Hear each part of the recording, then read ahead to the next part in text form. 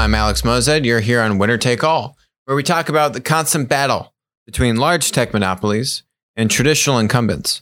I'm joined by Nick Johnson, co-author with me on the book Modern Monopolies. We have a riveting series of lineup today, starting off with our friends over at Facebook. Facebook buys video shopping startup for Marketplace. And what you'll see in this highlight and a couple of the other highlights that we're going to cover on today's show is that we're seeing a lot more investment or emphasis on the role of video when it comes to some of these key tech monopoly players.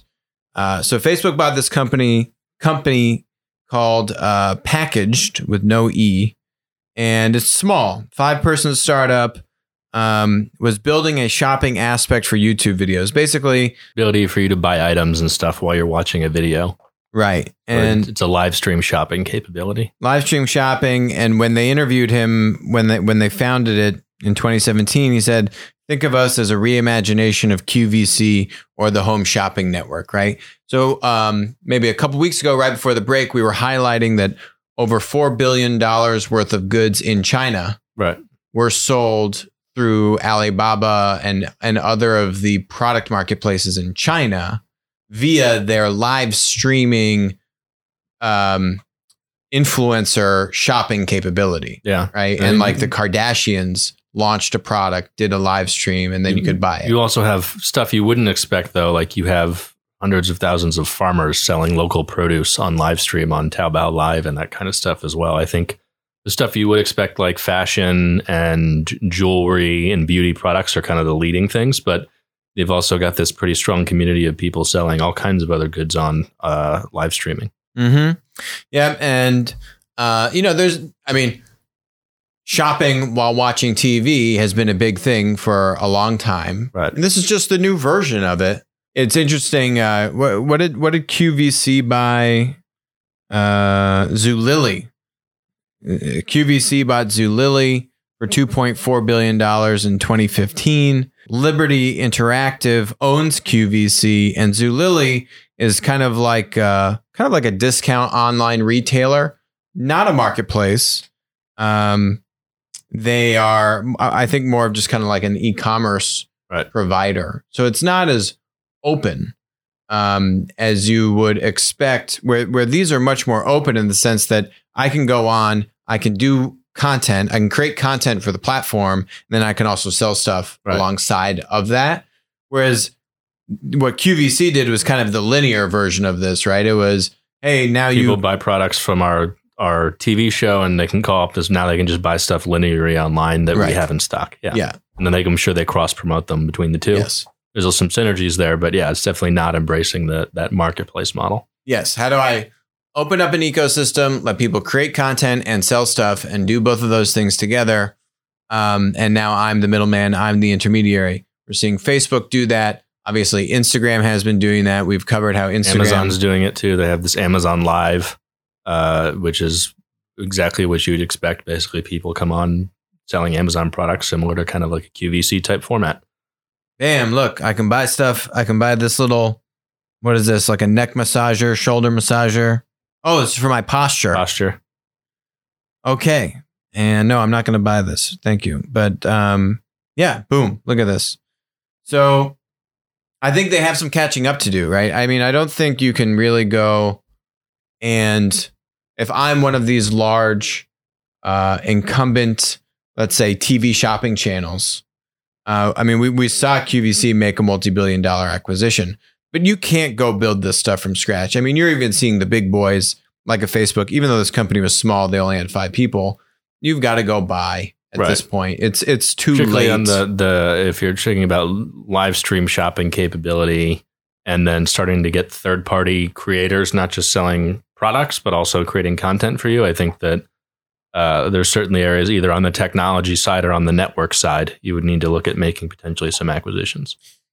Yeah, and probably demand, right? Because, if I'm a TV station, that's my demand is coming through the TV. The channel. How do I get the digital demand that then I can use to attract the producers that are creating content and selling stuff? And you can try and convert some of that demand from the analog TV to your digital property.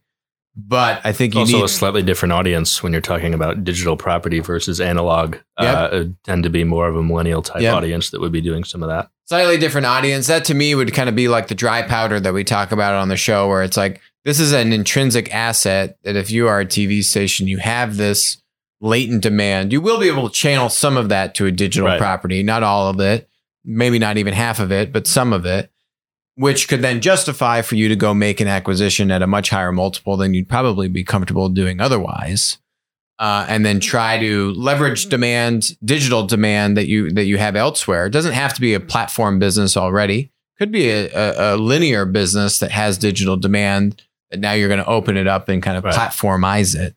But yeah, you got to get playing ball and quick, because the big boys are here. And they're only going to put more and more fuel on the fire. As we've seen in China, this is the way things go. China's clearly led the way on this, as they have in many other platform spaces. And now the U.S. is picking up in this arena. Right. So I think more broadly, I'd call it kind of social commerce, but I think video commerce is going to be a huge part of that. Yes, definitely. We see Snapchat going into a little bit of a different direction, but still innovating with live and with video. They've launched Bitmoji TV, a personalized cartoon show.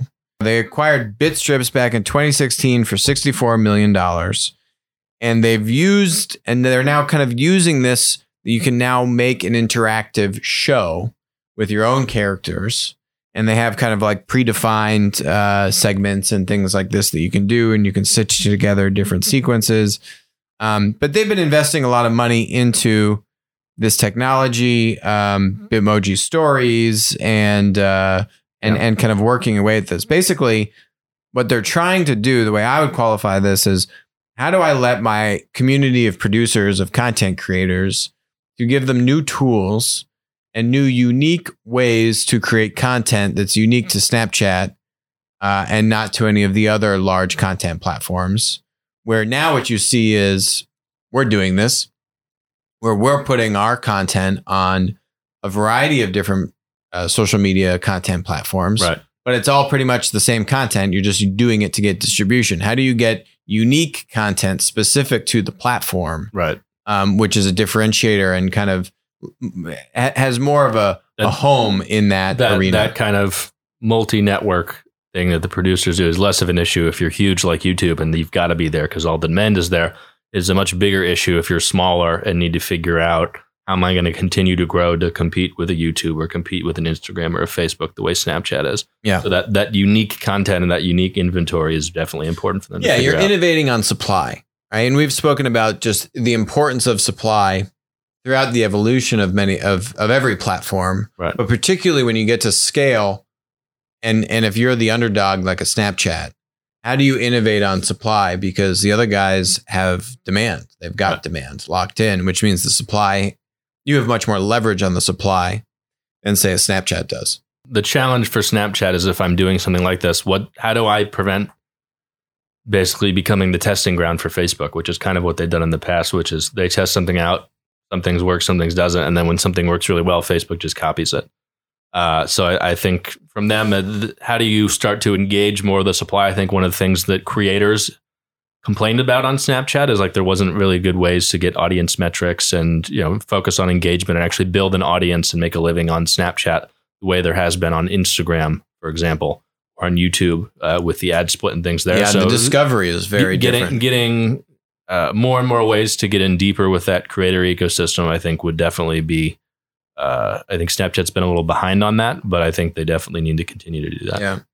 I mean, where Snapchat lost me was when they decided to, it used to be, 3 years ago-ish, you could only post a Snapchat if you were taking the photo or the video via the Snapchat app. Right. Now they let you save it to the camera roll and export it. Yeah. Once they made that shift and they said, we're going to let you upload content from your camera roll, I think it was a short-term move to try and get more supply, make it easier for you to put content into the app.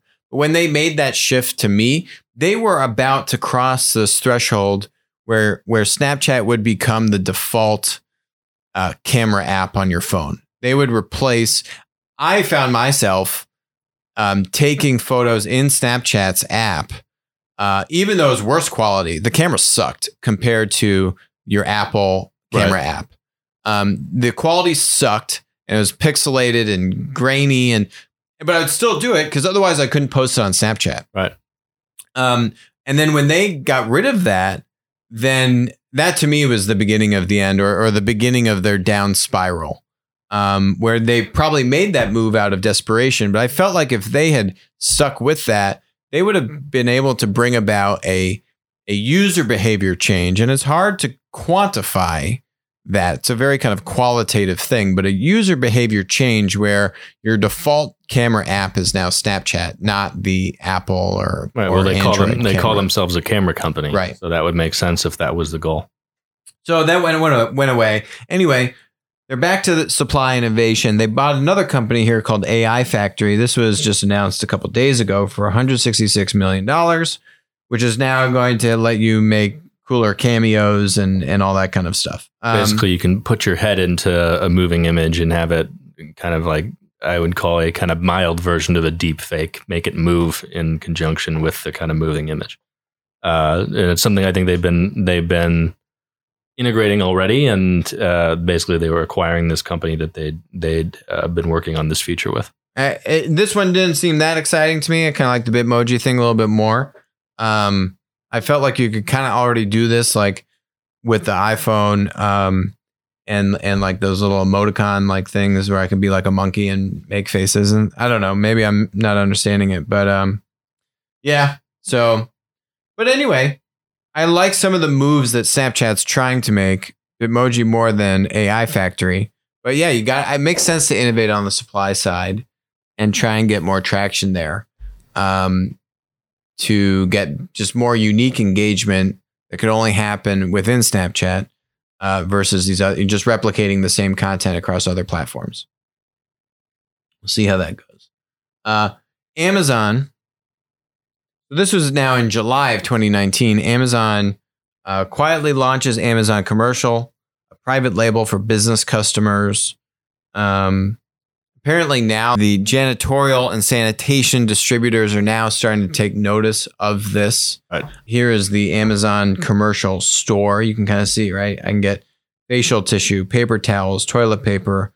All these are very basic products. A multi-billion-dollar industry. You can now get it at, low Amazon prices and their white label products. Clearly, just what you're seeing is that they're just gearing up for war and going after all in a very clear pattern, just marching down to all of these kind of pack and ship, commoditized type of product categories in B2B distribution.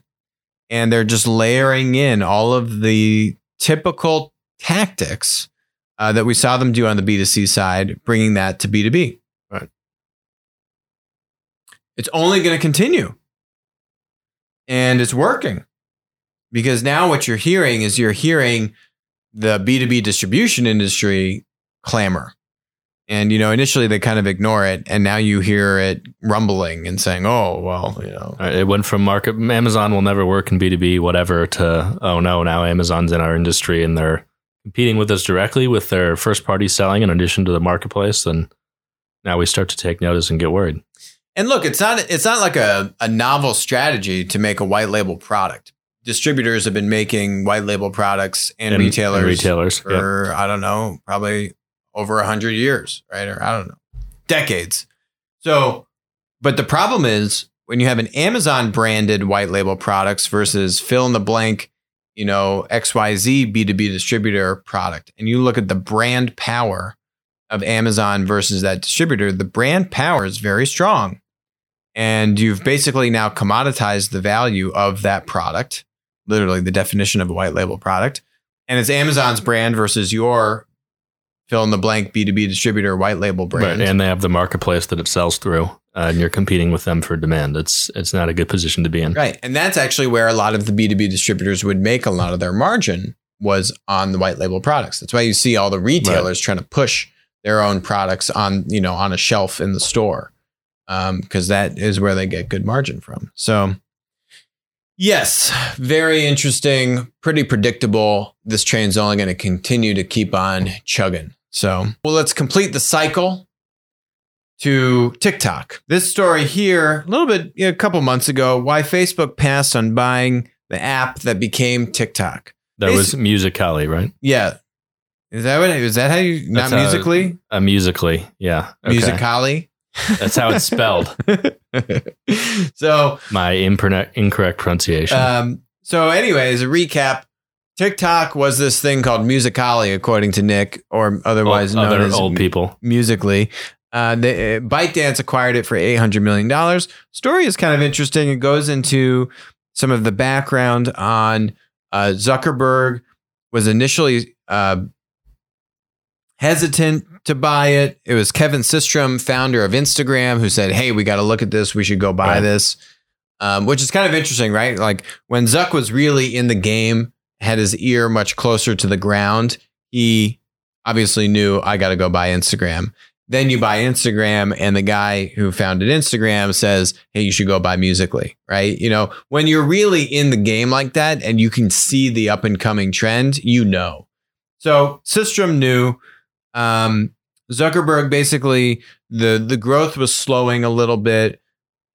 He wasn't too hot on it. Then apparently he actually met with the founders and warmed much more to it. Ultimately, what the article says is his big hesitation was that it had a lot of Chinese stuff going on with it, in the sense that A, they had Chinese users, B, they had Chinese servers. Right. And he could foresee this being a big problem. And he conceptually, as we've covered many times on the show, will not put data servers and store data and do business in China as his own decision. Even though, if he wants to go into China, he has to basically comply with the rules, and he doesn't want to do it. He's one of the few tech billionaire founders that I think has not really ever wavered or ever really kind of been. Well, he did learn Chinese, so I'm not sure if I'd give him. That's true. He did learn Chinese. There was but definitely he also some intentions there. Did weird stuff like kill animals for a year and eat he would only eat meat that like he killed or something with his own hands. You know about that? Yes. Yeah, he'd go like kill chickens and anyway.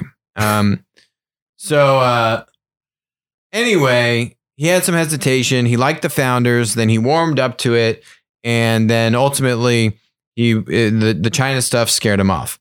I think rightly so. Yeah, I think given the regulatory environment, obviously it's hard to predict. Looking back a couple of years, but where we are today, I think that would definitely be a hot button issue. Hot button, big issue. I think Facebook had made that acquisition. Yes.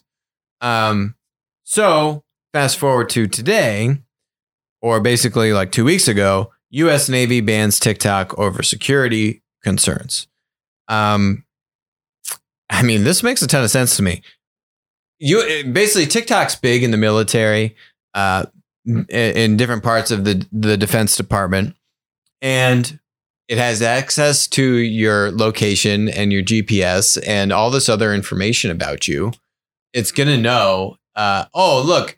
You're like moving around in the ocean, and I can see your location, and I can now track where your ship is. That's a pretty nice little hack into saying, oh, I've got a handful of sailors on the ship that's using it. And especially if you're on an Android phone, what kind of code is in the TikTok app to monitor your location without maybe the explicit permission. Now Apple's been trying to say, well, you can only access my location while I'm using the app versus always. But that not everyone's really checking those permissions properly and handling all that kind of stuff. So basically what the U.S. Navy has said here is users were directed to not install and uninstall the app TikTok from government furnished mobile devices such as iPhones and iPads.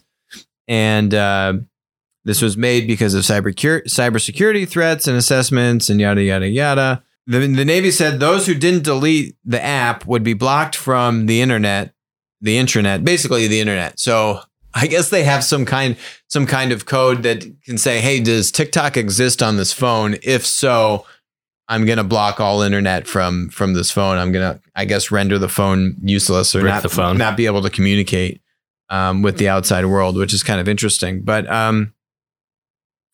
there's other examples of this too. I didn't really want to dig too much into it because they're not platforms, which means I don't really care too much about covering them. There was something about like Map My Run and the data that people showing running around, like mapping out naval bases and this kind of stuff. Map My Run. There's the DJI drones, which are Chinese-made drones. They control 2/3 of the market in the U.S. Yeah.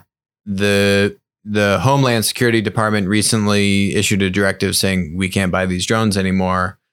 DJI is trying to say we're going to make the drones in the U.S. to placate everyone, but I don't think that's going to change their fears.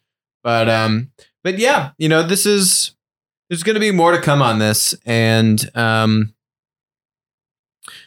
think there's nothing wrong with a certain level of protections around data storage requirements, and some kind of tech protectionism.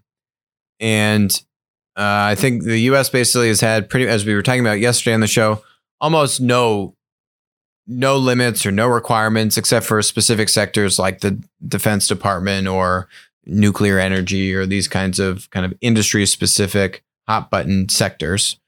But we've basically been all the way on the other side of the spectrum in terms of having none of this stuff in place. And I think you're going to slowly start to see some of it creep up on these case-specific circumstances, which, they make sense to me. It's not like there was a small security company that was acquired by a Chinese company for like $25 million. Is anyone really going to look at that? No. Is it really going to make that? Do they have maybe a few million like security devices somewhere? Yeah, probably. But it's really on these mega things, right? Particularly these platforms that are in the US achieving that winner take all scale, like a TikTok, like a Grindr. Those kinds of things, make sense to take another look at them. Closing out on our Chinese trend here. Alibaba. So there's an article just this week. Alibaba is using the US as a testing ground for global B2B e-commerce.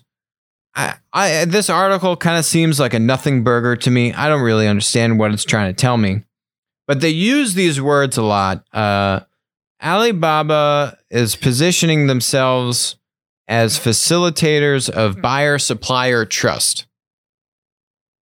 This is where I think it all falls down, simply on trust. It's very clear that the environment in the US and other Western democratic countries are greeting these Chinese tech companies with skepticism. And some of it wrongfully so, some of it rightfully so. Now, Alibaba trying to get into B2B is saying, I need a business customer, a business buyer, a procurement buyer to go and buy stuff on Alibaba. Alibaba, I think, or in this article, they say we have 10 million buyers from outside of China. 1/3 of them are in the United States. Here's the problem with that.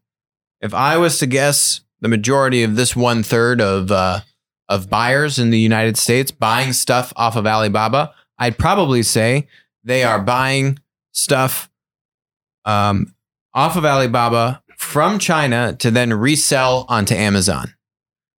So there's a lot of sellers that do that. It's a booming business. It's a huge business. There's so much stuff on Amazon that's just being resold off of basically Alibaba. Right. So I would venture to guess that the majority of these Alibaba buyers in the United States are basically just Amazon sellers, and they're just sourcing stuff off of Alibaba.